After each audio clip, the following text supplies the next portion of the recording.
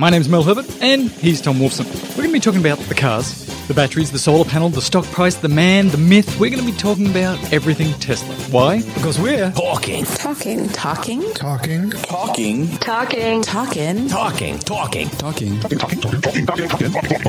Tesla. So, okay, we're here, me and you and me together. Yeah. It's Talking Tesla number 23.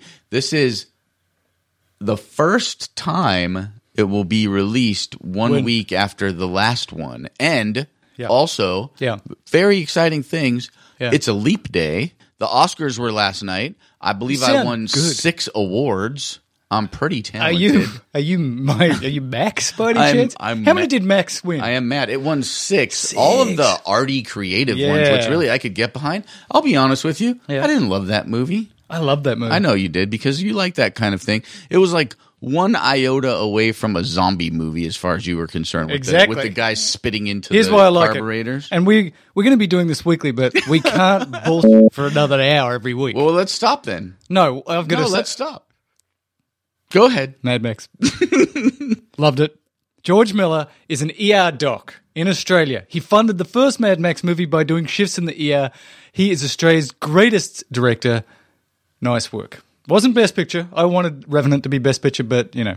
That's all right. It won the 2 good awards. And did Leo. George Miller, is he currently shifting in Australia? When did he stop? Did he stop after the first Mad Max? After the second one, I think he became quite rich. Wasn't that the one with Tina Turner? Or no, that was 3. Yeah, Beyond Thunderdome. 3. Beyond Thunderdome. Hey, let's do this. We did not talk about SpaceX last time because we ran out of time. But there's a couple of updates. Out of time. The people. No, you talked a lot last week. We're doing 30 minutes and that's it. I'm just going to cut it off. Fine. Okay, so SpaceX. I guess the most important news right now is that they tried to launch over the weekend and they failed times 2. So they were going to send up one of these satellites, and they're using the Falcon 9 rocket, and they're over there in Cape Canaveral. And the first time they're about to launch, and then they say, "Stop! Abort! Abort! Abort!" And that was because somebody drove their boat near the landing pad that's floating out in the ocean. Reporters. And so you know what Elon says? We're sending out the gunships to move them. He didn't say gunships, but I'm pretty sure that's what it was. Will you move your effing boat? SpaceX doesn't have gunships. Elon does. Elon has gunships. He might have some personal, like, South African gunships. It's right. Let's get the gunships and get rid of these guys. Get them out of there. Get them off my range. They're bloody killing me. So then they reboot the thing, and they're getting ready to fire it off again. This is about half an hour, 45 minutes later. They kind of did fire it. It looked like... sputter. It was all there. It was 10, 9, 8, 7, 6, 5, 4, 3, 2, 1. It starts to There's flame. Ignition. And then they're like, it aborts itself. It's like, no. And the reason for the second time it didn't go up was something like because it had sat on the pad for so long, the oxygen had warmed up, there were some helium bubbles, and the computer said, nah, we're not going. Right. So the computer checks the valves on all 9 rockets at ignition, opening and closing. And if they're not all firing properly, the computer says, no dice. We're not going up today. It's not happening. Wow. Where's the computer from? He's from Cuba. It's Cape Canaveral. Oh, that's right, of course. They're very close. This goes without saying. It sounded like Ricky Ricardo was actually the computer. Ricky Ricardo is Cuban, just for the record. Oh, I know. I'm aware. I was thinking like Cape Canaveral of Genie, but... You know. Oh, I Dream of Genie? But you couldn't do that accent. But I couldn't. There's no accent. So it didn't happen. It was very unexciting. But just a few things that have happened for SpaceX recently. They've been practicing deploying their parachutes. Here is some audio from SpaceX themselves. SpaceX performed a successful test of its parachute system for the Crew Dragon spacecraft near Coolidge, Arizona, as part of its final development and certification work with NASA's Commercial Crew Program. Using a weight simulant in the place of a boilerplate spacecraft, 4 main parachutes were rigged to deploy just as they would when the Crew Dragon returns to Earth with astronauts aboard. Carried into the sky aboard a C-130 cargo aircraft, the test assembly was released from the back of the aircraft. Tests like this allow engineers to assess the reliability of flight-like hardware. Initially, the spacecraft will splash down safely in the ocean under parachutes, but ultimately, the company wants to land the vehicle on land using 8 Super Draco engines. SpaceX recently tested its propulsive landing ability in Texas. SpaceX and Boeing are working in separate partnerships with NASA to build a new generation of human-rated spacecraft to take astronauts to the International Space Station. Reason they're trying to deploy those parachutes is for their manned capsules. Yes. They don't need parachutes for any of the other stuff. Yeah, because if you blow up, a rocket by trying to re-land, who cares? I wonder why. Who cares? I think they care because that's $60 million. But I wonder if that would help the landing situation if they deployed some parachutes on that stage. Yeah, I don't know. I'm no engineer, so my guess is no, or they would have done it already to sort of stabilize it and slow it down a bit. Actually, somebody asked the question. Wendy Rodeweiss's father, who's a friend of ours, asked, why are they trying to re-land with rockets? Why don't they just use parachutes? Because we've been doing that for years. What is it about re-landing the rocket with a rocket instead of just with a parachute? Why? And I don't know, and I'm going to have to find somebody at SpaceX to answer that. I think, they would need to use both because the parachutes can't slow it down to the point where it would stop on a certain spot, right? Like it's not really controllable that way. The parachutes could slow it down and stabilize it, but they would need something at the very end to go to really like nestle it down nicely. Because my guess is that it can't take very big forces at all and still be reusable. That's my guess on that. I'm no space engineer. So even like you deploy the parachutes and you land in the ocean, maybe just the smack into the ocean. Well, it's not usable because then the water, the capsules, they can't use them in the water because they fill with salt water. Very corrosive. I don't know if you knew that about salt water. Oh, it will corrode. It's very corrosive. Virgin Galactic and space tourism. So here's a little audio from Virgin Galactic about what they're doing. Actually, this audio is taken from a CNN report about Virgin Galactic's new aeroplane or spaceoplane. Richard Branson's Virgin Galactic wants to be the world's first commercial space line. That is, the first company to take regular people into space on a regular basis. And this is the spaceship they say could do it. Spaceship Two Serial 2 was constructed here in the Mojave Desert in this secretive hangar. 2, 1, release. This is how it works. The mothership, White Knight 2, carries the spaceship 50,000 feet into the air. Then it separates and blasts off at more than 3 times the speed of sound, reaching between 50 and 62 miles above Earth. The 6 passengers on board will experience about 6 minutes of weightlessness. And at this point, or very shortly, we're going to allow the customers to unstrap and they can float around. More than 700 customers have already paid $250,000 for a seat when Virgin Galactic eventually starts commercial operation. It's a sensational experience, of course, but it's more important than that. It's a first step in the opening up space to the wider population of the world. I'm Virgin Galactic, the Virgin Galactic. Is that the audio you were talking about? Okay, so they've got a new spaceship, and it's to replace one that crashed in 2014, killing the test pilot. Oopsie. And you said the reason it crashed was? The reason it crashed was because it didn't have autopilot. Right. So oddly enough, so there were like some fine adjustments that needed to be made on the rocket wings, like when they deploy in like different angles, and those were incorrectly adjusted by the pilot, and he killed some people himself mostly. That would be bad. And he injured the co-pilot. So they've actually added autopilot. So checkbox 1 for the autopilot on really technical things.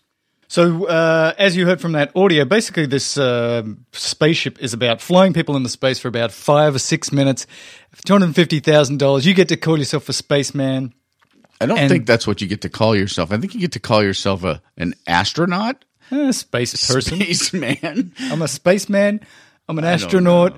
$250,000. If you were a trillionaire...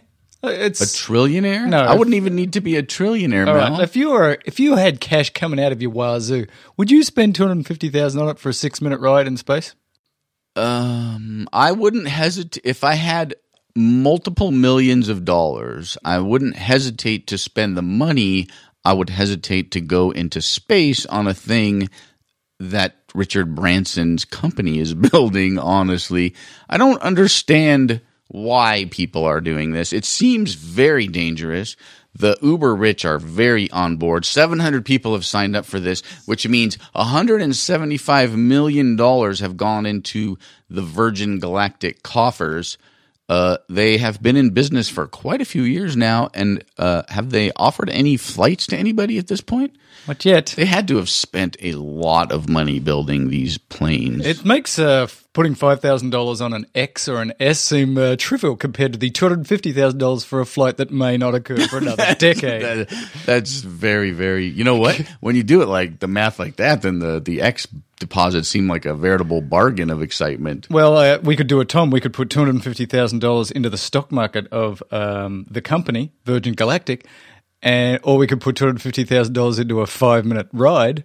Which one do you think is going to give you a better return? Can we do like Virgin America or Virgin Australia? Virgin Australia? Yeah, Although okay. I don't know. What is Richard Branson's real business track record? I remember Virgin Records being everywhere. He seems to have done quite well. He has a lot done of pretty not good. everything wins, but he does a lot of winning. We're winning again. He does. Don't get me started. All right. Here's a new section that I'd like to call Elon Speaks. I'm going to try and find audio or tweets from Elon directly, and I just want to do a quick one here. He was recently speaking in Hong Kong, and this was reported by Teslarati. We love those guys. And he said this. The goal of Tesla from the beginning has been to accelerate the advent of sustainable transport. And let's be very clear about what Tesla's doing. Let's be clear about why we're doing this podcast, why we're even discussing this stuff, is because Tesla is not about making cars to make profit. No. Tesla is about moving us to a sustainable future. Right. So I have a question about that. He's Go. in China. The Yeah. main question they asked him is, will they be producing the Model 3s in China? Because, there are a lot of EVs. Not a lot. There are 5,000 EVs, I think, now in Hong Kong and not very many in China. The big problem that I have a question about for you is China has a lot of electricity. They have Yes. a lot of people. Yeah. 73% of their electricity comes from dirty coal. Oh, yes. So, and that is not about to change anytime soon. They even best case scenario, adding nuclear power, wind power, solar power, it's going to be 70% or more for the next 25 years, my guess is. So they have 5 or 6 million folks in the digging coal out of the ground business in China. Yes. So are they clean cars if they're electric cars in China? Yes, I mean, I've got an answer for you, actually. Oh, I you looked do? up an That's answer. But exciting. first of all, it's really hard to get a grip on how many people are in China, but think of it this way. If Yeah. somebody comes up to you in China and says, Tom, you're a 1 in a million guy, there's 1,500 people just like you. That's all a joke. that's for it. 1.5 billion people is what you're saying with that mathematics. That's what I'm it's saying. always math with us. Oh, yeah. We're like mathematicians. So I found this. This is talked about a lot. It's usually by the people here in the US who like to burn their fossil fuels, saying, "Oh, electric cars aren't really clean because they get the electricity from the grid, and the grid burns coal. So you're wasting your time. You may as well drive a gasoline car." Yeah. Turns out that that's not true. Multiple studies on this, actually from the US government and from elsewhere. If you go to longtailpipe.com, you'll find a link in the show notes. It basically says if we just look in the US, you can Yeah. pretty much go anywhere in the US. And if you buy an electric car, it is less polluting than buying a gas car.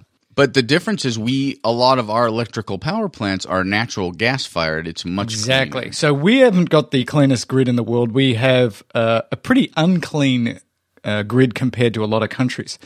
But pretty much anywhere in the US you go, you're better off using an electric car.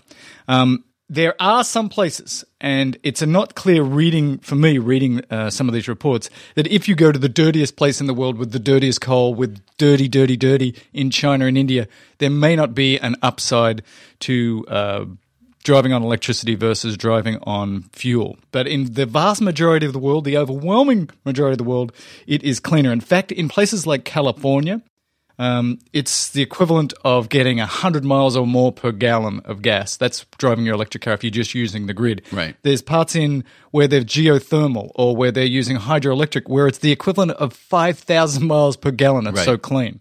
So here's what Elon has said also in the past. You have an electric car Yeah.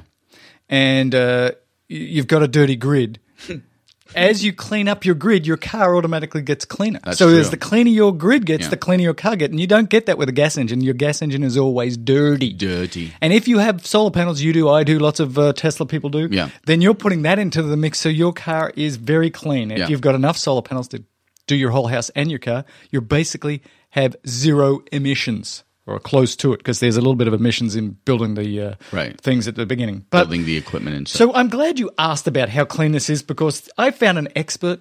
Her name is Sherry. Hi, Sherry. And she has been an EV driver for a long time, and here's what she said about how clean is your car. Yeah, my name is Sherry Boschert, and I'm a writer and author. I published the book Plug-in Hybrids, The Cars That Will Recharge America, and I'm a co-founder of the nonprofit organization Plug-in America. So I asked Sherry, because she's an expert in this area, how do you measure the cleanness of a car? How do we compare one car against another car? Which is the cleanest?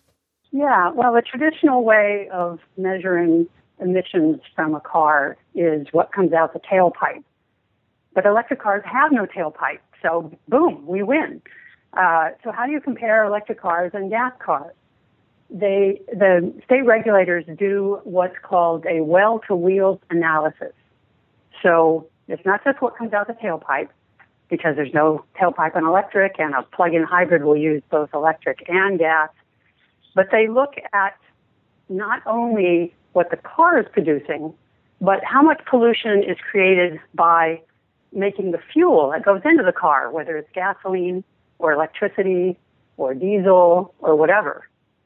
That's well-to-wheels analysis, because it's everything from, the wells that pump the oil out of the ground and that gets reformulated into gasoline, or it's whatever source the electricity is. It could be a coal-fired power plant, which is very dirty.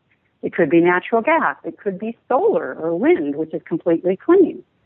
That's called well-to-wheels analysis. And in those analyses done by Argonne National Laboratory and Pacific Northwest National Laboratories and many, many others by environmental groups and others, electricity and plug-in cars almost always come out much cleaner than even the cleanest hybrid. All of them are cleaner than the conventional gas car, and most of them, in most circumstances, will beat hybrids.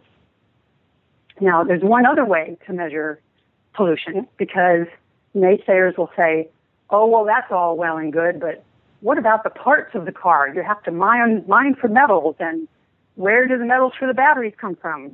And what happens to the car afterwards, and all of that. That's called life cycle analysis, where you look at the entire life of the vehicle, from creating the body, from creating the fuel, transporting the fuel in the body, running the vehicle, and then disposing of the vehicle. And in life cycle analyses, again, electric cars come out cleaner. There's a great calculator on the Sierra Club website that lets you compare different vehicles to see which one is cleanest for you. So in California, it's almost always going to be an all-electric car, because we have a relatively clean electric grid, and that's much cleaner than gasoline. In a few pockets of the country, particularly those that are right next to a coal-fired power plant still running, it may actually be cleaner to drive a plug-in hybrid, a mixture of gasoline and electric, than running all electric. So it depends on where you live. In general, and this is from an analysis by Argonne National Laboratory, but on the U.S. electrical grid as a whole, if you average all that out, a plug-in hybrid will be about 50% cleaner than a conventional gas car, and an electric vehicle will be 50% more cleaner than the plug-in hybrid. Does that make sense?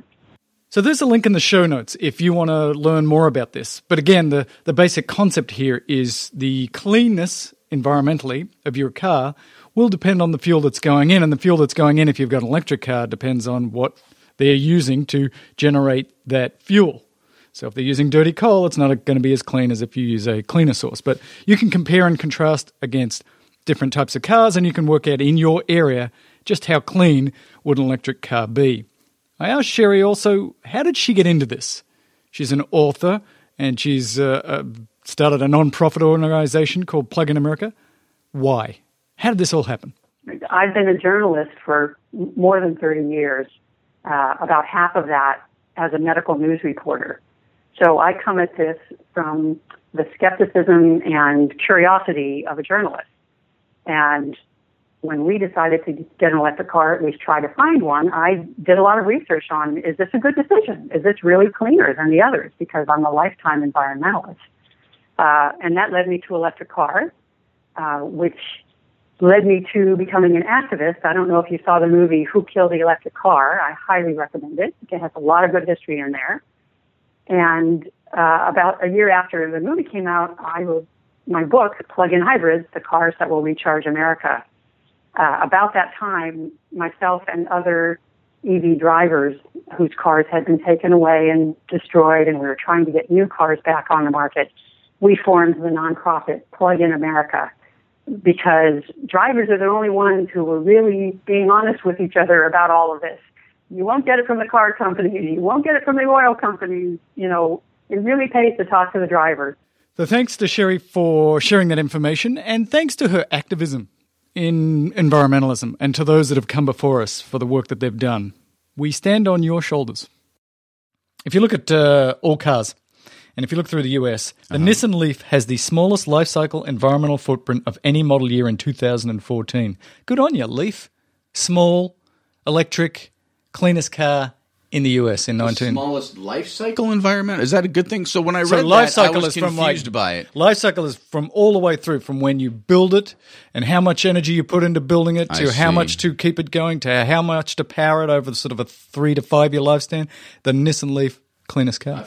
I forgot to ask, where the hell's your car? Thursday of this week. What? So the next week that we do this show, there'll be a Tesla in my driveway. Well, it'll be in my wife's work driveway at that point. But where are you getting it? How are you getting it? Thursday, I believe, the Van Nuys Service Center. Are you going to be videoing that? Don't come. I don't know. I don't know the answer to that. Couple of pictures, couple of cell phone videos, something. Photos and cell phones. Come on, okay, make yes, it I happen. can make that look. I can make that look sort of low key-ish. No one. I try to keep my stardom under wraps. Yeah, it's hard though. People will be like, "There's Tom from Talking Tesla." Very, very difficult, especially if I wear my Talking Tesla podcast shirt into the Tesla store, which I won't do. Let's do some battery wall updates. I got the email. Did you? And I'm going to post a video of me going through the survey. So what they do is they say, "Hey, you said you wanted a battery power wall," and then they send you a survey to fill out so they can best help your needs. So we're going to do that on a video that you can catch on our website. They just ask some simple questions like, do you have solar? Do you not have solar? Do you have more money than you know what to do with? Are you unable to do the kilowatt hour math savings? Do you plan on living for 10,000 years? Things like that. Wow. I mean, I'm just curious. Wow, Tom, we'll have to refer you back to episode whatever it was where we talked about the Powerwall. So in a prior episode, Tom and I went through the math of whether the Tesla wall battery really is cost effective, and it's not clear that it really is. For some people, it will be something that's useful. For example, if you have a lot of power outages and you want some backup, that would be a good idea. If you want to go completely off grid and you've got enough solar, maybe you'll get a couple of these and you could do it. But for a lot of people, just purely for saving money, it's not clear how useful a Tesla Powerwall will be. But on that point, there's a new competitor in town, and actually this space is really heating up. And this one is called the Orison Home Battery. This is a much smaller battery than the Tesla wall. This one has just a couple of kilowatt hours, and you can sort of stick it on the wall or you can keep it in your room. But it is not clear from their website how this thing will work. At best, it would be sort of a battery backup you could have in your office, or you could have next to your fridge, and it would give your fridge or your laptop or your computer a number of hours of use. But it's only about 2.2 kilowatts versus the Tesla wall, which is 7 to 10 kilowatts. But the useful thing that you can do on their website, actually, is you can work out how much energy different devices use. And Tom had this revelation. I clicked that little washer and dryer button, and you can see from the graphic it's off to the side a little bit. I clicked one more use, and it was like double. You needed another one. So I think I may have discovered why I use so much electricity at my house. we wash a lot of clothes. I have very, very dirty children. You do have a dirty family. So that was interesting to me. So I learned that apparently my washer and dryer are much more energy hogs than, say, my refrigerator. Now, I don't know if that's factoring in that being an electric dryer or not. I have a gas dryer, but it still runs on electricity to sort of spin it. So something to think about. Yeah, so this is not a lot of energy. How are you going to use this? A lot of people were asking in the comment section, well, what is this really for? If you want to run your house off this thing, you're going to need a lot of them, and it seems silly. So I think this is more about battery backup. So, for example, in my office, last week, we lost power for about 10 seconds. This used to happen all the time in California. 10 seconds? What did you do, Mel? I cried. No internet for 10 seconds. So if you're at a place where the grid goes down a lot and you just need a couple of hours while they get their act together, I can see plugging this in and making sure like your internet stays up and your fridge doesn't turn off. A few appliances would work. Yeah. If you've got a little office, maybe you're off grid, this could work. But it doesn't seem big enough. It's not big enough to run a house unless your house is really small. And neither is the Powerwall because the output is the important aspect of it, the limited output of both of them. The Powerwall has limited output and this thing has a limited output. And that's the issue. And what I couldn't figure out from their website was exactly how it attaches to your home. Like it felt like the one that isn't wall mounted, you just plugged into the wall. Will it just feed electricity through that wall plug? Did you look into that? I have no idea. Yeah, well, this is, they have said for the Powerwall that they can set it up so that it'll go to specific circuits. So you say, okay, I can't obviously run my whole house for 2 weeks on this stupid thing, but I need you to run the fridge. Yeah. And I need you to run maybe my phone. Keep my beer cold. And a couple of other things. And you just make sure those appliances are attached to that part of your circuitry. Okay. So, but this little tiny one, I can see some uses for it in specific circumstances, like in my office, as a sort of a super battery backup, so that the grid goes down, then I'll still have 6 or 8 hours of using my computer and TV, but it didn't and then I'll turn it off. But it didn't have a plug. That's what I wasn't sure, like how it worked. Like, does it just send power again through the rest of your house via that outlet? That's what I wasn't. That's what I wasn't sure on. How do you get the electricity out of it? I see how you get the electricity into it. It also had 5 USB ports on the side of it, so you could charge all 5 of your phones while you're waiting for your lights to go back on. Here's another story which leads into some Model 3 stuff. So Tesla has been hiring a lot of people from Apple and vice versa. There's a big old... And Google. And all those...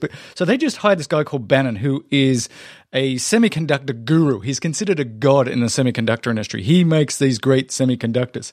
And so they hired this guy and they're saying, this is a big deal. This guy worked for AMD and he worked for Apple, and his technology, the chips he makes are about autonomous driving. They're specifically about autonomous driving. Interesting. So they've got this guy and they say, look, see, here's another example of Tesla doubling down with autonomous driving, which we already knew.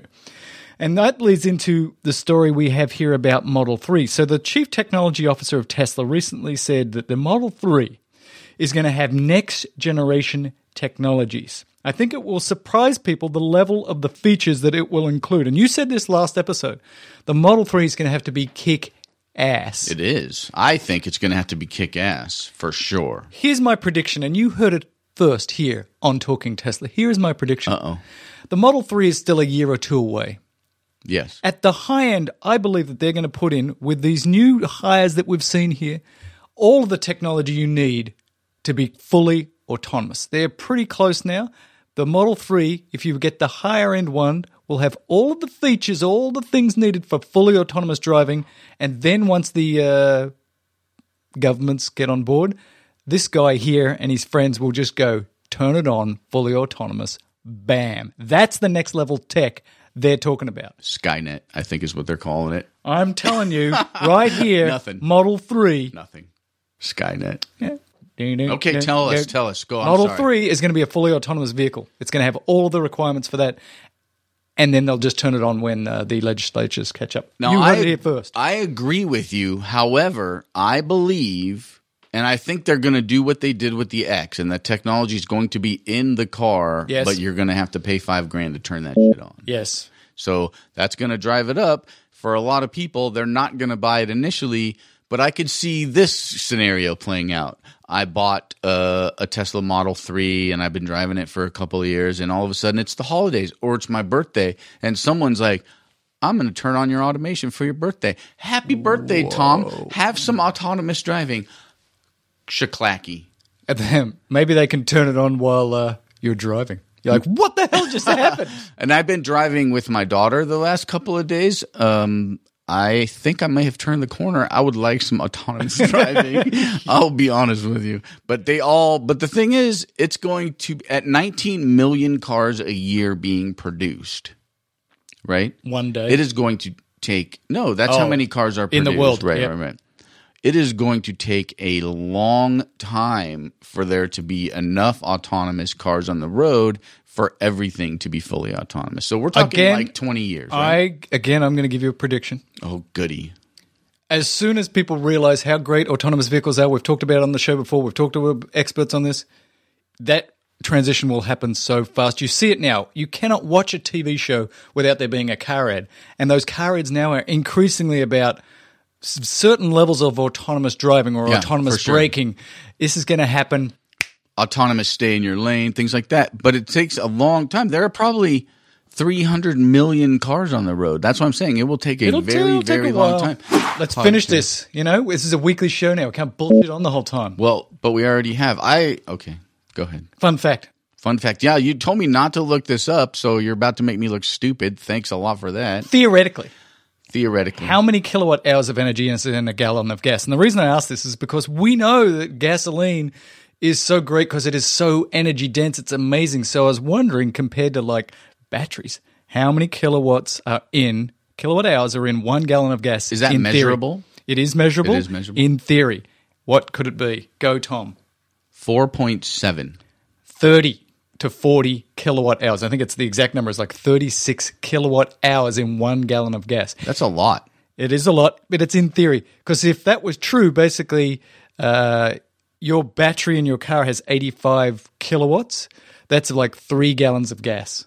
So that means if you can get 270 miles of range, then you would be, if you did the conversion, you'd be getting like 80 miles per gallon. But that's what you're getting, right? We talked about that a little. You talked about that a little bit earlier, the 100 mile per gallon equivalent, right? That's sort of the ballpark, right? Well, but what I'm saying is that if you had a car as heavy as the Model X, a Model S, and you put 3 gallons of gas, it's not going to go 250 miles. So this is a theoretical energy equivalent. The real energy equivalent is like to move your car around is way less than that. Okay. So, but it still points out that the reason that we have a fossil fuel dependent world is because there is so much energy density in those chemical bonds in the gas. In the coal, in the gas, a lot of energy in the density. Natural gas, all of those. And there are some experts that have said that's why even this battery thing is stupid. We have to use chemical energy. Bonds is where the energy is. And so that's why you need hydrogen and you need to hydrolyze it from solar. And that's the energy that's within those chemical bonds is much more than you can shove into a battery. I'm just saying. Which leads us into our letters section of the thing, because I believe exactly what you're talking about. We got an email from Mark Bayer. And he said, maybe this is a topic for one of your shows. Now, I didn't look in the NanoFlow Cells website to see if Mark worked for NanoFlow by any chance, but I'm going to assume that he did not. I went to this nanoflowcell.com. Pretty cool car. They have a drivable prototype. Yeah. I have no freaking idea what the hell they're talking about. They're talking about it being ionic fuel that basically will get an 800-kilometer range out of this car. You can take the filling station infrastructure that we have right now and refill your car with this ionic fuel. I looked at this rsc.org Chemistry World, and there seems to be something in there about ionic fuels, but I don't again, not a smart engineer-y type person. The car was cool. The doors were cool. I don't understand the fuel. Please help me, someone. Yeah, I'm going to have to call these people and discuss it next week because I went on the same website and I couldn't work out what the hell you're talking about. It's like some magic ionic fluid that's free and abundant and will not pollute, and it's going to run your car for 500 miles. Yeah, it's but like they don't tell me what the hell it is. It's like fuel cell technology, which I think is like you transfer this fluid and it I don't know. Let's not speculate at this point. But if it works and it's green, then let's get behind it. But I don't know either one of those things. All right, we got another letter here from Andy McLeod. Now, you might remember that Andy ages ago said, you idiots haven't driven with autopilot. I'll give you a drive. Did he say idiots? Yeah, pretty much.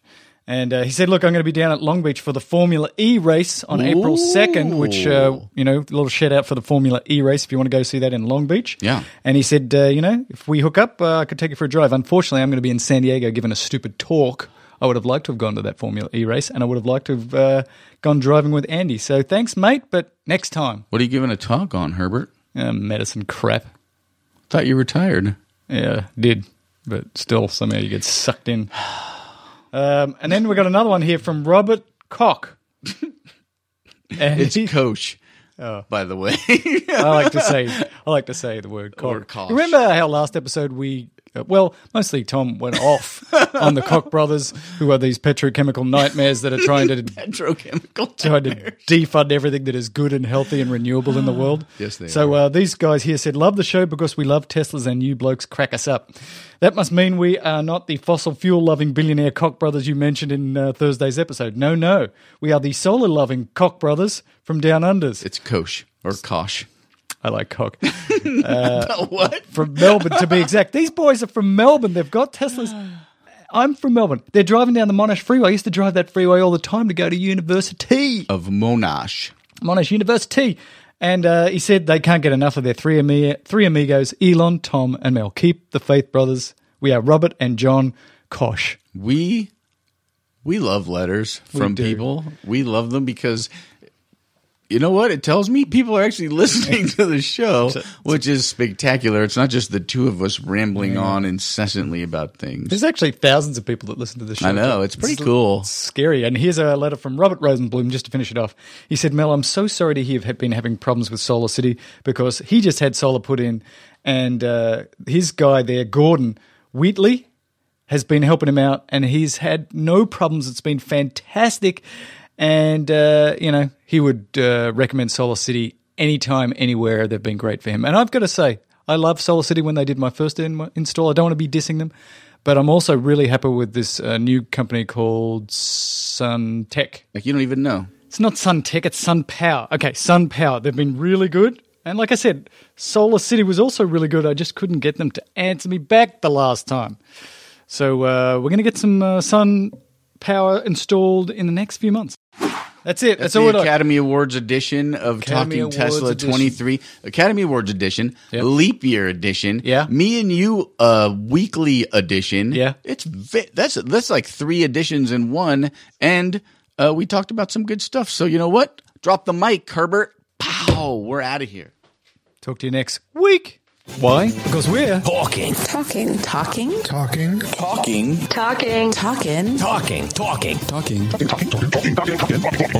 Tesla.